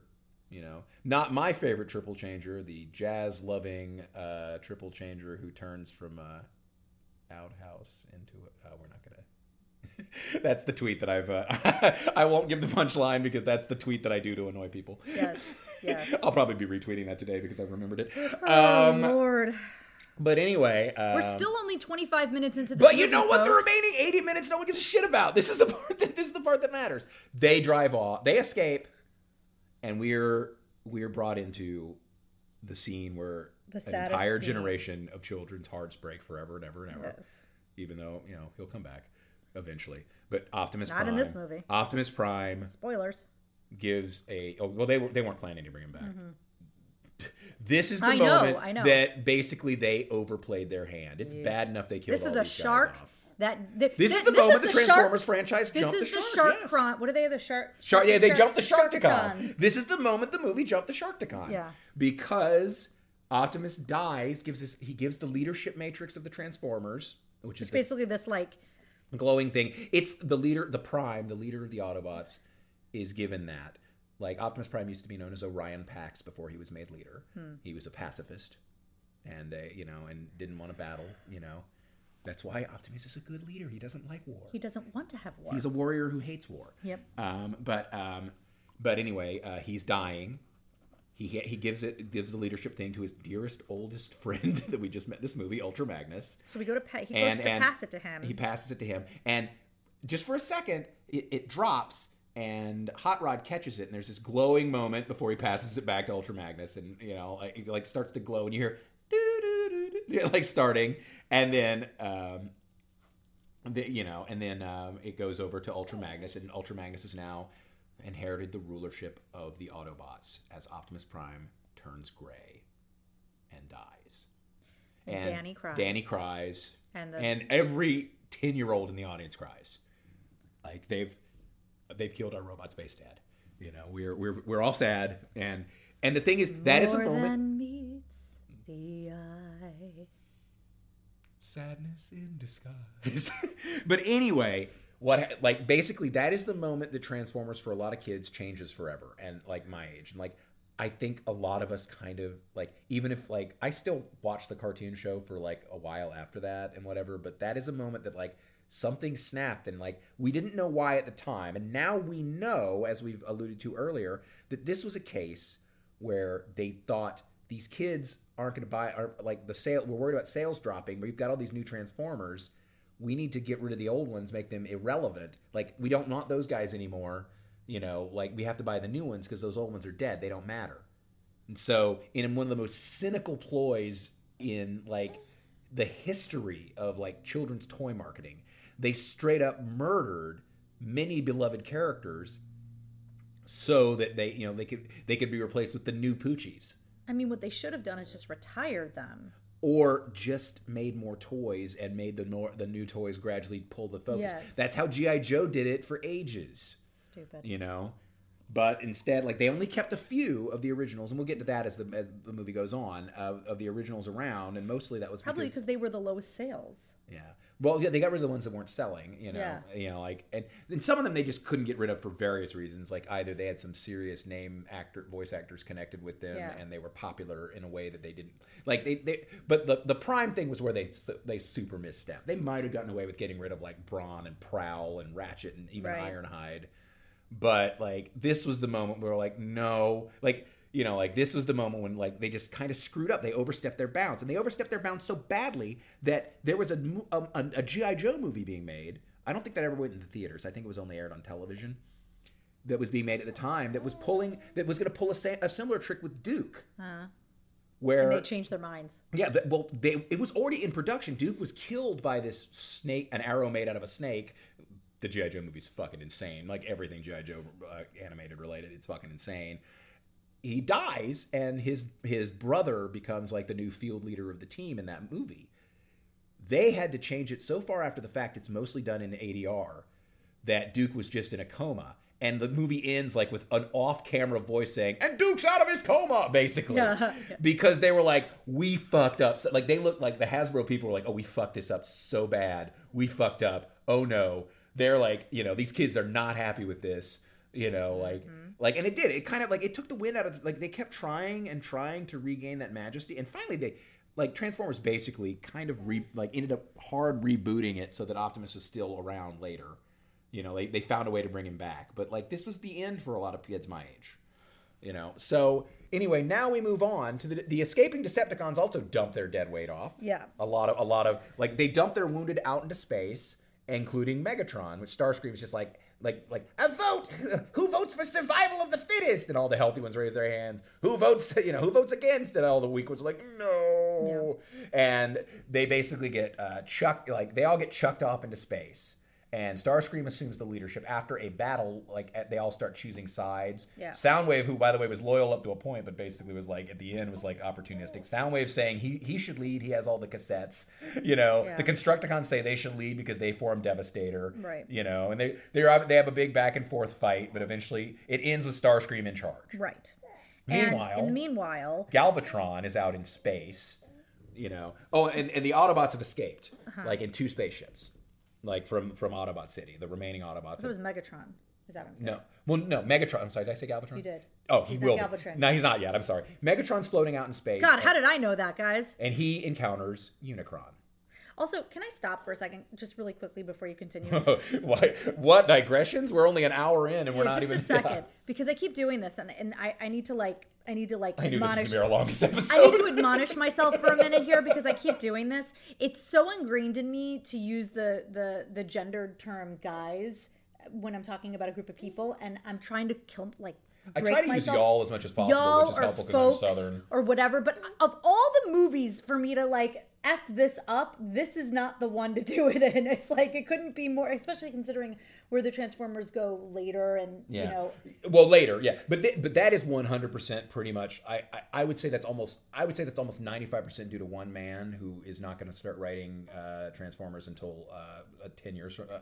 But okay. You know. But my point is that I'm trying to, look, we need to call it out on ourselves when we're doing these things that are incorrect. And I'm calling myself out on this. I've now done it like 2 or 3 times, those of you who've heard it. So I apologize, and I will try to catch myself the next time. And by the way, folks. Okay. So anyway, by the way, when Optimus Prime dies, his last words are like, till all are one. Right. Because he's becoming one with the Matrix and all that. That's a big thing. That the introduction of that is major on Transformers mythology from then on. But just putting that in there. So as Megatron's falling out into space, we think he's basically just going to die, and Unicron finds him and summons him basically and says, basically Megatron, you need, I need you to destroy the Matrix. And Megatron's like Megatron's actually first, understandably so, is a total pissy bitch. He's like, no, I'm not going to do. Who are you telling me? Fuck you. And Unicron basically gives him the choice: join me or you're going to die because you're in space, you're wounded. And he's actually going to blow him up himself. And Megatron says, fine, I'll do it. And he transforms Megatron into Galvatron. A new, completely different toy for kids to buy. With a new, completely different voice. Yes, that's right. Now he's voiced by Leonard Nimoy. And this is going to sound really bad because I love Leonard Nimoy. I do. And we'll get. I'm going to go actually, we'll go into why in a minute. But he turns one of the Insecticons into Scourge. Okay. And his sweeps the other ones, and they're these things that look kind of like the land speeder from Star Wars. They're they're kind of his foot soldiers, and Scourge is their leader. And he turns another one of them into Cyclonus and his armada. And it's like these are characters that in the movie have no real personality. Later on, Cyclonus actually is a really interesting character in the comics, but he's got nothing. Same with Galvatron. Galvatron and Megatron are not the same in the IDW comics, and it's better for it. So while he's transforming all of these henchmen, we actually have what I call the Tron moment. Oh yeah, they totally cut through they do really, really 80s CGI where you see the 3D Megatron get turned into circuits and then warped into the Galvatron. And now Galvatron and no shame no shade onto Leonard Nimoy, but I'm just gonna say this right now. Frank Welker's a better cartoon voice actor. Hell yeah. Galvatron is kind of uncharismatic. Very. Leonard Nimoy has a great speaking voice, and he works great. He has a great on-screen presence as Spock, but he doesn't have, he's a fine actor. He's doing a good job, but it doesn't have that broad power. It doesn't have the sweeping, scope of Megatron's megalomania. Right. Galvatron, it just feels really dull in comparison. And again, Scourge and the sweeps are not really, and Cyclonus and his armada are not really given personalities. Right. They're just sort of there in this. You don't find, there's nothing about them. Right. And we're about to lose the other major personality villain when Galvatron goes and gets revenge on Starscream. Right. So we're losing Chris Latta and Frank Welker's. We still have Frank Welker doing Soundwave, but Soundwave is a sidekick, and he's not really. Soundwave's never going to be a real leader. No. Galvatron just does not engender the interest of Megatron. He's just not. It's like that. It's. Aside from these are not the Transformers I grew up with, these aren't your older brother's Transformers. Right. These are yours. Yeah. It also is it's just not the same. And you can see that in every time Transformers is rebooted, it always ends up going back to Megatron in some way. Yeah. Sometimes he's called Megatronus, sometimes whatever. But Megatron is Megatron. The Bay movies, Megatron's the first villain. It always goes back to Megatron because he's more interesting. And it goes back to Starscream, who's an interesting character. He's this fun, conniving schemer. He sounds like Skeletor. He does a little bit. I think maybe Chris Latta might do Skeletor's voice, to be honest. I'm not joking. I think he might. I will check it. But continue. But keep going. But the whole. So tell them how they kill Starscream. So basically, and this is the last moment in this movie that I think is really classic until the very end. This is the. So we can skim the rest of this. Well, we're gonna go by it really fast for a lot of this because it starts getting what the fuck ever. Yeah. But we get Starscream is his coronation. And we get a really inappropriately goofy trumpet joke considering the dark tone of this movie where the Constructicons are playing a fanfare and he ends up shooting the fanfare off because it's going on too long. Yeah. But Starscream is getting crowned as the new king of the king of the Decepticons. They've never had that, but he's getting crowned as ruler, and he's like, of course, no Decepticon Megatron never wore a crown, but this is Starscream. Of course, he's wearing a damn crown, Right. So, but a hole gets blasted in the wall, and Galvatron comes in, and basically, like despite the fact he's completely different in different voice, like Starscream kind of figures it out. He's like, Megatron, and he's like, what do you think? More or less. I can't remember exactly what he says, or take a guess or something like that, and just blasts Starscream, and Starscream freezes, turns gray, and just crumbles to basically a pair of feet. And his crown clinks on the ground, rolls by Galvatron. Galvatron just steps on it and twists. And by the way, yeah, go for it. This reminded me so much of how at our wedding, when I stepped on the glass, I was so worried about it skittering out from underfoot, because didn't that happen to your brother or something? Yes. I was so worried about that I stomped so hard straight down, and when I hit it, I twisted like I was stepping on a bug. And that is basically how Galvatron does, and that is the last iconic shot of this movie until near the very end, I think. But so we've lost Starscream. And then we get to basically Bumblebee and Spike and Jazz and Cliffjumper, the original ones, the ones that are voiced by Scatman Crothers and Casey Kasem respectively. Yes. On the last two, are trying to escape and failing. And we think they're going to die. We think they die here. They're actually going to get away and escape. They survive, and hilariously enough, one of the main reasons they survive was because it was Scatman Crothers and Casey Kasem doing the voices. Right. But within less than a year, both of them were no longer doing the voices. Scatman Crothers died right after this film, much like Orson Welles. Yeah. And Casey Kasem, not long after this, there was an episode of with a Middle Eastern nation in Transformers, with this Middle Eastern nation called Bamalia or something. Oh, right. And Casey Kasem, who is, I think, of Lebanese descent, or something, definitely of Arab American descent in some capacity, was horribly offended. He's like, that's racist, which it was. And he's like, I'm not going to do it. And because they wouldn't change it, he quit. So these characters that were supposed to survive actually didn't. Well, they did. They did, but they were never really in the show anymore. Jazz was in the opening credits of the Transformers after this movie, but you never saw him. So in IMDb, he's not even listed. Chris Latta? Yeah, he's not listed anywhere. Really? I've looked through the whole thing. That's a serious miss. And here, if I look him up, Chris Latta. Latta. Oops. Chris Latta. There he is. He was the second on the list. T.A. No, that's camera and electrical department. What? Yeah, I know. Maybe it's Christopher Latta. Maybe. Am I remembering his name wrong? Maybe. You must be. No, I remember there was a Latta. Google voice of Starscream. Okay.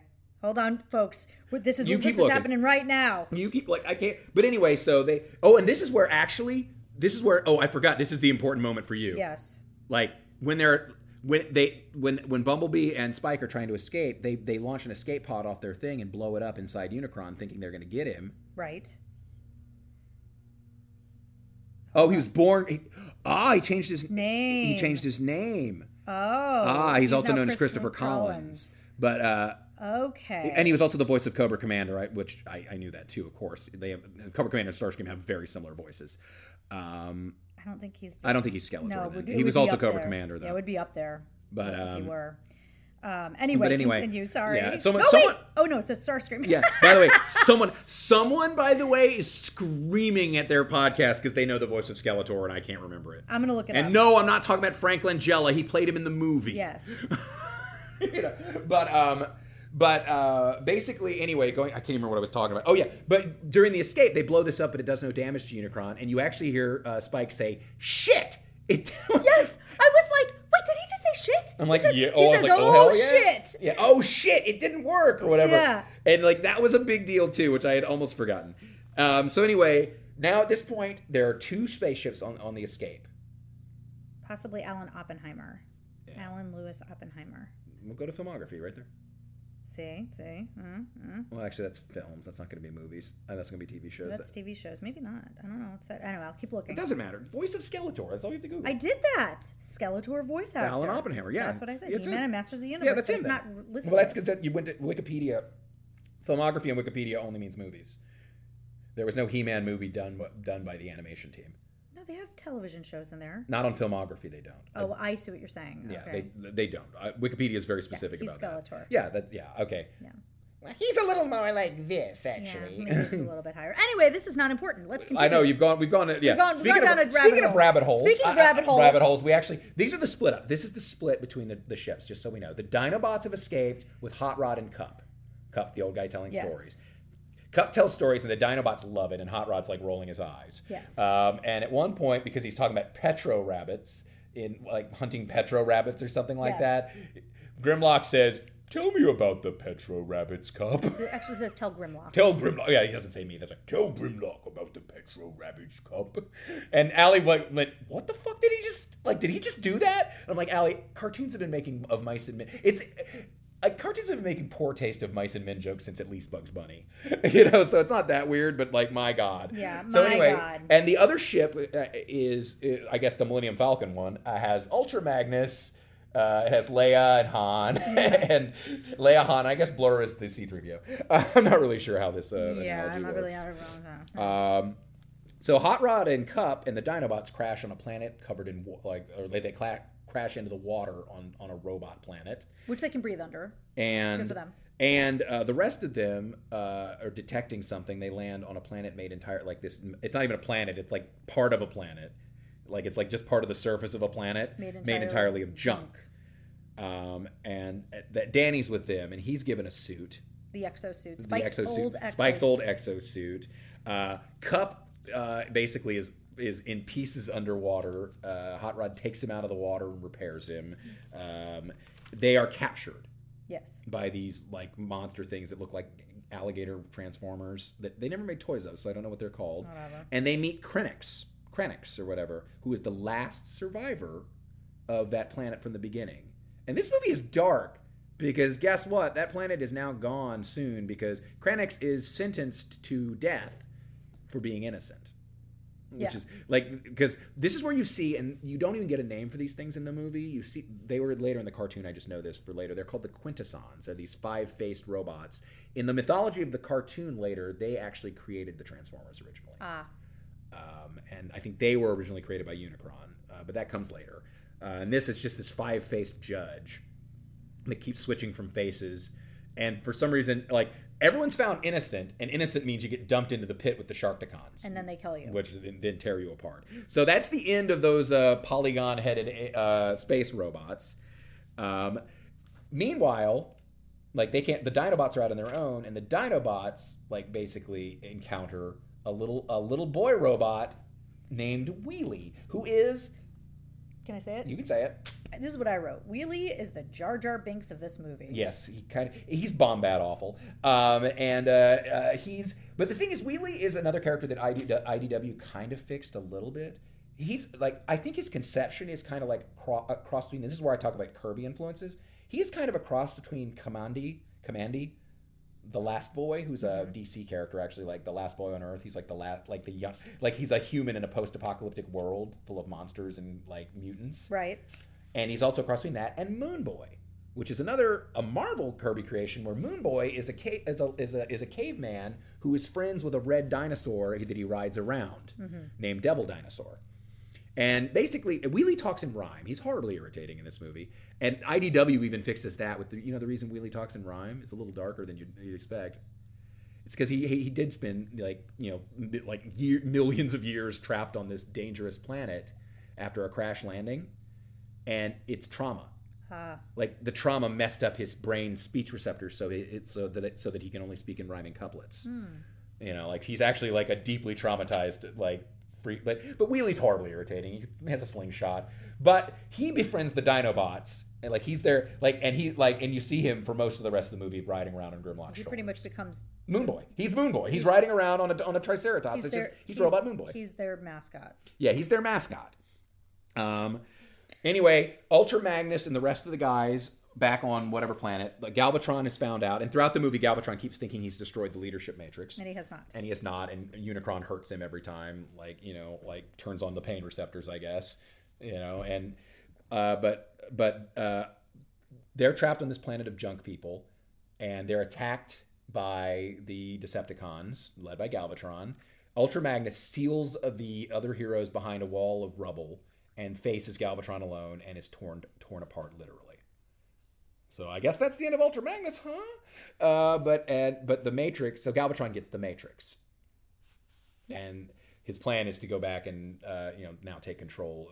He's as opposed to giving it to Unicron, he's going to basically. But that won't happen quite yet. Right. By the way, Wheelie and Grimlock talking together is the worst conversation ever you can have in a voice. But anyway. But meanwhile, by the way, the Junkions, the inhabitants of this junk planet, which I believe is just called Junk, or the Junkion planet, whichever one, they look like kind of like space Mongols. They have like robot long mustaches but they're also like, if you cross like the Mongol horde with Road Warrior with robots and make them out of trash And turn them into people or whatever things that listen to television all the time. Well, that's later. Yeah. So basically at this point, it's cutting back a lot. So I'm going to do their thing, and I'm going to go back and do Cup and them. So the Junkions attack the Autobots who are there left, and they have a big fight, and it's set to Weird Al's "Dare to Be Stupid," which is Weird Al's Devo style pastiche song. It's a very excellent pastiche of the Devo sound. It's a weirdly out of place song because everything else in this movie is more or less kind of a cheesy it's a Def metal. Leppard worse. Pop, low level pop, like pop metal. There's a band called Spectre General that does some of the songs. Stan Bush does a bunch of them. But this is, obviously a parody of like new wave, Devo style, like robo nerd, like turbo nerd new wave. And the reason is the soundtrack is on Scotti Brothers Records, which is actually the label that a lot of Weird Al stuff was put out on. Sure. So that's how Weird Al's in this movie, by the way. Like, that makes much more sense, like, as an adult realizing, oh, it's the same record label. Right. No wonder. But Dare to Be Stupid works well with the Junkions, who are fucking weird and crazy and dumb. But I actually kind of love them. They're badly executed, I think, in that when you meet their leader, Wreck-Gar, that's a dumb name, but that's his name. Played by Eric Idle. His voice is distorted in a weird way that makes it hard to understand him. Because a lot of what he's saying, it's hilariously, it's sensible nonsense in that he's saying bits and pieces of lines from commercials to communicate his messages, which apparently is, I guess, analogous to how in the Michael Bay movies, Bumblebee apparently communicates by, like, he can't talk, his voice circuits are damaged, so he communicates by tuning his radio to the sounds that, like, basically radio messages to communicate his ideas. Interesting. But it's like operators are standing by, no money down, like he's saying all this nonsense, but it's very hard to understand because it's like there's this kind of thing layered over it, which makes it very difficult. But they have a fun aesthetic because they're like riding on each other, like they all turn into motorcycles and they'll like ride on each other and they'll get knocked over and they'll rebuild themselves out of whatever junk's around. Like, you can't really kill a Junkion. They'll just get back up and put themselves back together. And then like one will turn into a robot and ride on the other, and then they'll get hit and they'll both fly in the air, and the other will turn into a motorcycle and the other will land on them. They're a fun visual, but the battle, so this battle's going on, and that's where we're going to stop, because now we got to go back to the planet that the Quintessons and Sharkticons are on, because Cup and Hot Rod are being sentenced to death. They go on the cliff, they fall in, they have a fight. And by the way, when they're hanging there, you get the one time in this movie that you hear the refrain that is all throughout the Transformers cartoons anytime one of them's hurt. It was, "I can't transform! Yeah. Can you transform?" Like, that's a big like litany in the cartoon show when I was a kid. There's a whole thing about whether or not, like, you can tell they're injured if they can't transform. And Cup can't transform because he's locked up. But when they fall in, the chains are like laser lightsaber-y looking things that disappear. Right. So in the water they transform. We get a heavy metal song. They run around and do like a demolition derby with the sharks. That the water turns into like what looks like a toilet. It's like spinning around. They escape. The Dinobots show up as they're getting cornered by thousands of Sharkticons.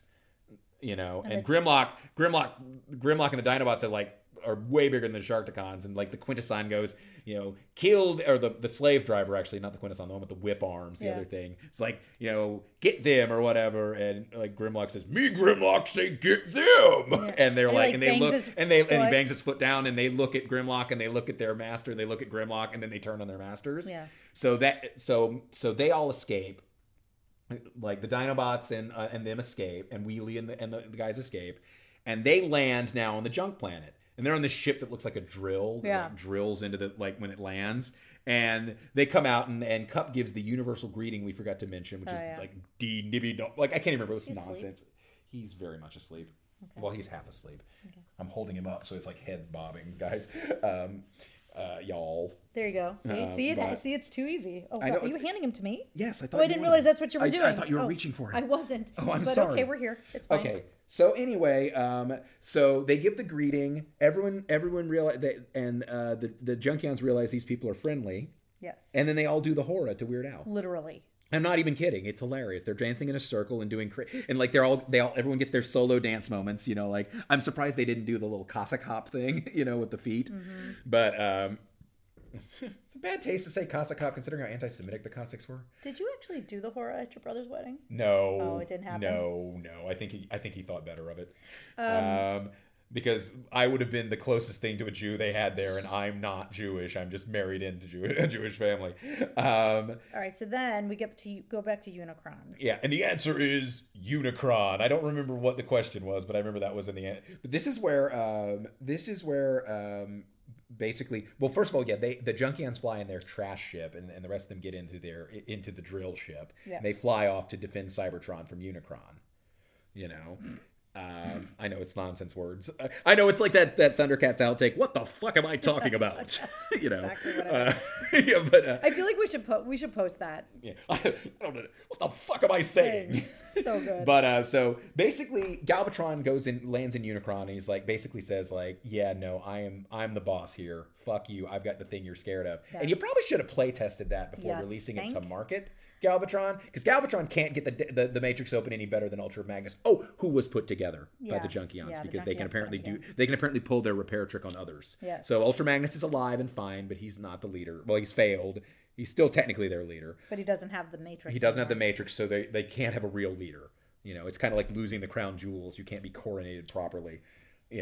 But Galvatron basically pisses Unicron off enough that he's like, fuck you. Yeah. And Unicron finally turns from a planet into a giant robot.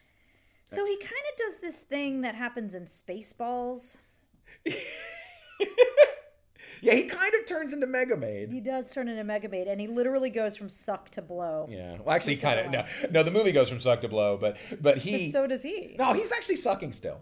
Oh boy, is he sucking! No, but basically he sucks Galvatron in. Yeah. And now the Decepticons are now defending Cybertron because they're the only ones left. The Decepticons are now fighting against Unicron, and that's whenever our heroes show up, and there's a big goofy space battle. There's a great fuck yeah moment in it, which is when the drill ship goes right into Unicron's eye. Yeah. And they're inside. Yeah. Hot Rod gets separated from the group, and he falls deep in, and the rest of them rescue Spike and Bumblebee and Cliffjumper and Jazz. As again, children's movie, you see the bodies of all these Autobots and other robots falling into a pit and being made into slurry and melting. It's pretty horrifying.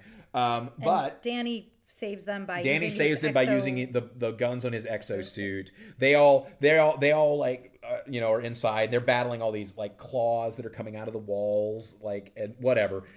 Hot Rod sees a glow, and he's like, the Matrix, and then out from the you hear, it won't do you any good, Autobot, and Galvatron steps out of the shadows. And says, we need to join forces against Unicron, and and he's like, but you're gonna, he's like, basically Hot Rod's like, no, you can't, and he's like, and Galvatron basically fights him, and Galvatron brags about the fact that, I've killed, it's like, I first Optimus, now Ultra Magnus, now you, if you, I'd almost enjoy this if it weren't so easy or something like that. And while they're fighting, the matrix around Galvatron's neck falls onto close enough that Hot Rod touches it. And then, you got the touch. Yeah, you got the Stan Bush's The Touch starts playing, the official theme song of Transformers the movie, which there have been bits and pieces of it being played. Like You Got the Touch played when Optimus attacked. Yes. It's the, but this is the basically Hot Rod grabs the Matrix and Galvatron is knocked back and he pulls it open and then a little bit and he gets bigger and changes into what is now known as Rodimus Prime, which even as a kid I thought was dumb as fuck, because Optimus Prime sounds like the Latin words for basically first best. Yes. Whereas Rodimus is not a word. No. It's just MS added to Hot Rod's name. Yeah. He's bigger now. He turns into something that looks kind of like a station wagon-y, SUV, trucky sort of thing. Well, no, he's going to be more, He's the leader now. Leaders are trucks. Leaders are trucks. But he basically grabs Galvatron and chucks him through the wall. Galvatron flies up into space, never to be seen again in the movie, which he'll come back in the cartoon, blah, blah, blah. It's kind of shitty, though, because unlike in the cartoon, whenever Megatron would escape again after failing, Galvatron has murdered a lot of people. Yeah. It's kind of not a fitting in for him, considering you see the mangled corpse of Wheeljack. Yeah. Like at one point offhand, who was a major character who doesn't even get lines in the movie, right. that Galvatron gets to fly off. Right. But so now we get the classic anime trick, even though this isn't really an anime movie, but it is animated by Japanese animators.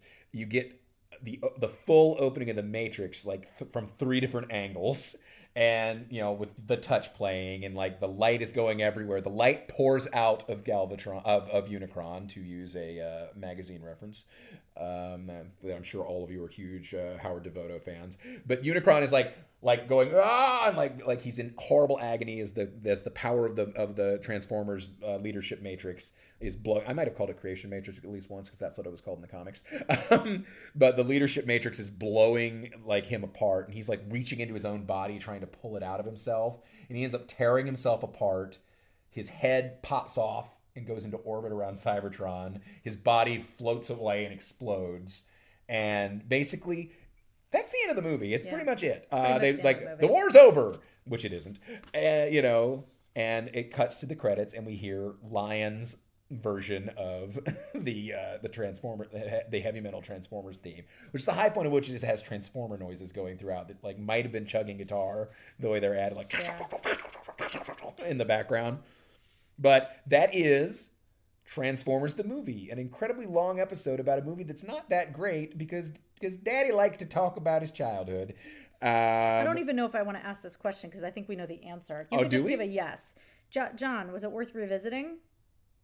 Only from an academic sense, actually. Okay. It's not a good movie. It's really not. If you're not a Transformers fan, there's no reason to watch this movie. It will not make sense to you at all. And you're going to be who cares about a lot of the things because the only reason I have a deep emotional connection to this is because these are the toys that me and my friends were playing with. Yeah, they were the toys that made us. That. And honestly, weirdly, watching it this time, I'm bringing in stuff from the IDW comics that are really good that aren't even in this movie. You're layering it on. I'm layering shit that isn't there. Rodimus Prime in those comics is such a different character. He's great. Mm-hmm. He's fun. He's the leader of this this expedition. It's different. Optimus isn't dead in this, but he's the leader of this expedition who's basically trying to get out of Optimus's shadow and try to prove that he's a good and responsible guy because he's been a fuck up forever. And he's still a fuck up, but he's trying so hard to not be. But he's really charismatic. He's also really irresponsible, really impulsive, and kind of makes a lot of dumb mistakes. And he's always trying to connive his way into looking good because he's really arrogant. He's a great character. He's not that in this. That's not him. Yeah. In this movie. Cyclonus has a personality. He's not just a guy that looks like a spaceship. Right. Galvatron is an ancient religious cultist, not just a dull copy of Megatron. I can't even talk about how great Megatron is in that. Megatron reforms in the comics and basically tries to make up for the fact that he's basically a genocidal monster. And Dogs, by the way, is not getting a kickback from the comics to talk about. No, I'm not. These comics are about to end, by the way. James Roberts' entire arc is about to reach an end that's been planned for a while. And it will actually, I'm sad about that, but it also means a giant self-contained arc where like I can sit and love my sad gay transforming robots. You know? Yeah. It's actually kind of my platonic idea of comics, because it's like crazy adventures mixed with like soap opera. You know, and it's great. I highly recommend it. I don't recommend this movie unless you're already a fan. And if you're already a fan, you've already seen it. So actually, weirdly enough, I don't think it was necessarily worth revisiting for anyone other than just as a curiosity of I remember this, you know? Because yes, those moments have emotional resonance with me, but they have emotional resonance not because of how they're done in there. They have emotional resonance because they're taking something that meant something and smashing it. So, Allie, was it worth watching? You had all that time to plan your answer while I rambled on, and you looked impatient. You couldn't have formulated an answer. This is what I will say about that. No, but it was worth watching with somebody who had such an emotional resonance to it and was willing to put up with my myriad of questions about it.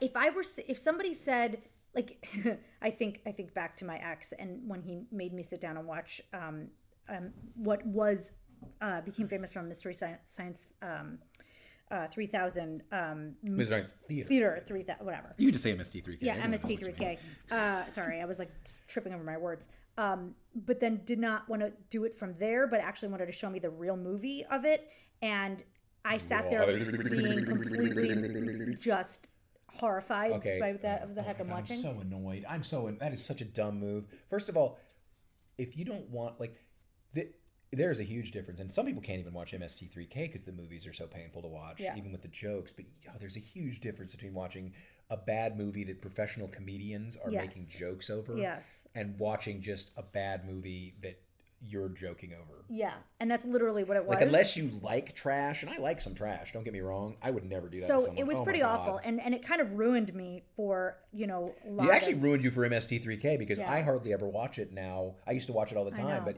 I can't watch it when you're in the room because you don't want to see it. You're right. So I only watch it when I'm by myself. Yeah, he did kind of ruin it. Anyway, so my point is that it's a good thing that you allowed me to like pause and ask questions and talk and do things like that. Yeah. Otherwise it would have been interminable just to sit and watch this movie with somebody who was like, shh, this is my favorite movie. Like, I would have kicked some ass. I came into this movie knowing you probably wouldn't like it. Yeah. And I even was kind of apologetic. I'm like, we have to do this because it's important. And it wasn't even more than Cobra, which I knew you'd hate. But it wasn't even, how about this? I need to tell you something now. I appreciated this more than I appreciated Cobra. Go ahead, what? I need to tell you something right now. Go ahead, tell me. Because I forgot to say it, and that was the thing I gasped at when I was like doing research. Remember I gasped and said, I got to tell you this? Tell me. The song "The Touch" was originally written for the movie Cobra. Yeah, can you imagine? And I want if that's not already on YouTube. Oh, somebody's got to make that. If someone will please edit together The Touch with scenes from Cobra. And if it Don't make me have to do it. I'll do it if I have to, but it's going to take me forever, and I'm not that good at editing video. Oh my God. Can someone please take highlights from the movie Cobra and put it to You Got the Touch? I want to hear like, You Got the Touch. And when the guitar goes, wow, wow, I want to see him cutting a pizza with some scissors. Yes, because that's the time. I want to see him hanging a dude on a meat hook instead of opening the Matrix, you know? Yeah, we got. I'm actually going to agree. If I were to watch Cobra again, that's the way I'd like to watch Cobra, just on that music video alone. I'm not even kidding. Wouldn't that be great if take the perfect. touch and put like a highlight reel of all the crazy shit from Cobra? Not joking. Oh my God, that's actually brilliant. Like Captain Tollbooth Santa and the Pepsi Free getting shot and stealing a beer. Here's a nice segue to be like, knife. if you haven't seen our Cobra episode, go back and listen to that. That's I think that's one of our first really like firing. I think on all episode number episodes. 7. Yeah. Plus you got miserable in it, which was good. I sure did. That was actually, I think that was the very first cold open we ever did. Yeah, because that was the one. We don't normally do this. Normally we wait a day or two, or sometimes way longer before recording. But we had enough time that we recorded right after. So your hate on that was it was so visceral. Yeah, it's amazing. I I hate to be that guy because most people don't want to like ever hear their voice again. But I will go back and listen to our episodes, usually to kind of like decide where I'm screwing up and everything. Yeah. But that one, like, it's actually enjoyable for me to hear because you really hated that movie, and I really really did. loved how much you hated that movie. This one was more like I actually felt a little bad that you had to watch a confusing mess that you were doomed to never understand. But I have to say, I didn't hate it as much. I think because it lent itself to being, I know it's a kid's movie, I know it's animated. I already get that it's, It's bleaker than a kid's movie should but be. it also doesn't, if this were like, we're doing a live action version, oh my God, I think I would have fallen over. But I know a live action version of the Transformers, I'll believe that when I see it. Actually, I'm going to say something right now. The live action Transformers movies, I've never seen a single one, but I kind of want to see Bumblebee because that's the first one that I've ever seen a trailer for that felt a little bit like real Transformers. Like he turns into the Volkswagen Beetle. He looks like he can turn into the Beetle. Like I'm actually curious. And Bumblebee was actually never one of my favorite characters. I always thought he was kind of like the Training Wheels character. Yeah. Like Bumblebee, that little nerd. You know, I was like, ooh, I love Ironhide and Brawn and you know, like the Dinobots and the Insecticons, like, you know, like Soundwave, like those were my boys, and Megatron and Optimus, of course. You know, but like Bumblebee, that dork, he turns into a Volkswagen. You know, but it looks like an actual like fun movie that maybe might have a feel of the Iron Giant to it to an extent. Right on. You know, without like the sadness of the Iron Giant. Yeah. You've never seen the Iron No. Giant. The ending's very sad. Okay, I don't want to know. It's very sad. All right. I.e., no spoilers. Go ahead. But anyway, we're finally wrapping up this, probably our longest The episode. longest episode ever. If you want to contact us, we of course have a website, matchmadeinspace.com. We have a Facebook page that should be launched. Yes, should be launched. yes. Match Made in Space. A Match Made in Space? I think it's Match Made in Space. Or so Facebook- well, if you, I don't think there's a lot of things called Match Made in Space There's if you probably search not. for it. And, And we're going to put links to all the... Allie's in the process of putting the links to all the episodes. This is going to be mainly an Allie thing. I'm looking at you seriously. I don't do Facebook like you do. I check Facebook barely ever, and I'm not as good at the interface. But all the episodes will be up there. So All the episodes will be up there. We also have a Twitter feed, at MMIS Podcast. And of course, we each have individual Twitters. I haven't been on Twitter as much lately because it's been kind of crappy, but you know, I'm still there a lot. At Hitler Puncher. and I'm and my God, if someone will at me with like that they've made a damn video of of Cobra being set to the touch, please do so. you don't even have to at him. You can just at MMIS. Oh, you can add MMIS. But me podcast. in particular, I really want to see it. Also, and if you want to find me on Twitter, because he was about to jump over me, it was at Allie_Goodman. Also, I just want to point... By the way, we also have an email. We Yeah. didn't say that, matchmadeinspace@gmail.com. Right. Or maybe I said it, I don't know. I don't think you did. I'm going to also point this out. I have another Facebook page that if you are a Facebook person, I don't think we have a lot of Facebook people on here, but if you are a Facebook person, you can find me on Facebook, but you might actually easier find my Facebook page. I have my own page. It's Allie:"Real to Real, and real is REAL to REEL. So if you In a were just- delicious pun. in a delicious that pun. seemed to be very popular amongst late 70s post-punk bands. I didn't realize that. Yeah, there's a Simple Minds album called Reel to Reel Cacophony, and there's an XTC song called Reel to Reel. Yeah, so- that both use that same format, which she had no idea about. And when she told me, like, she'd already created the page, and when she told me about it, I'm like, oh yeah, like the XTC song or the Simple Minds album. Yeah, for sure. But also we missed one thing about the movie that I Yeah. just wanted to say really quickly. There is a terrible joke where Grimlock talks about kicking some butt before immediately slamming feet first into Unicron's Yes, ass. this is true. This does happen. The Dinobots basically are attacking his butt. And you see him reaching around for his butt to get rid of them. It's great. Okay, so I'm going to try to But readjust I just had to here. throw that in. Yeah, I'm going to Okay, readjust so anyway, that I can actually so you can say goodbye. say goodbye. Because at because this we have a point, baby that's about to we have cry. a baby that's about to cry. So And so this has been A Match Made in Space, signing off. till all are one. And are done.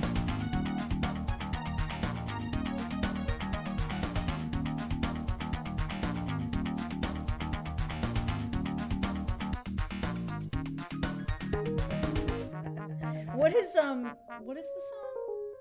You got the touch, or the touch by Stan. It's called The Touch. The Touch by Stan Bush. You got the touch. You got the power. Yeah, I got nothing. Yeah. Yeah, I think we might have to just use the one take. We've got nothing, do we? This No is foothold. sad. This is gonna be a good episode. Oh God, I'm Boy. scared.